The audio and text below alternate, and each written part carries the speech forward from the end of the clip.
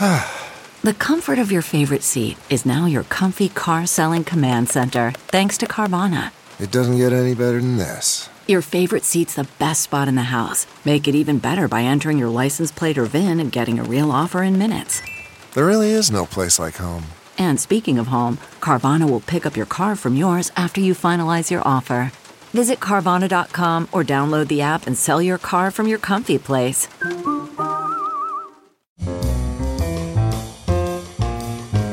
This is Merriam-Webster's Word of the Day podcast for Sunday, June 14th.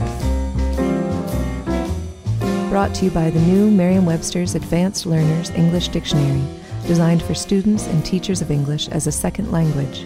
Learn more at learnersdictionary.com. The word of the day for June 14th is flout, spelled F-L-O-U-T. Flout is a verb that means to treat with contemptuous disregard, to scorn. It can also mean to indulge in scornful behavior. Here's the word used in a sentence. Shawn gets annoyed by pedestrians who flout traffic laws by crossing the street outside the crosswalk. Watch out when using the words flaunt and flout. Critics have been complaining about the confusion of these two words since the early 1900s. Flaunt, F-L-A-U-N-T, means to display ostentatiously, and most usage commentators consider it an error to use flaunt with the meaning to treat with contemptuous disregard, even though some do admit to doing it themselves.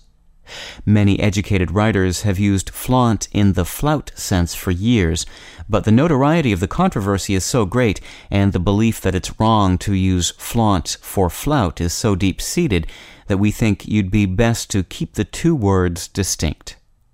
With your word of the day for Sunday, June 14th, I'm Peter Sokolowski. Thanks for listening. Visit the all-new learnersdictionary.com, the ultimate online home for teachers and learners of English. A free online dictionary, audio pronunciations, custom study lists, and interactive exercises are available now at learnersdictionary.com.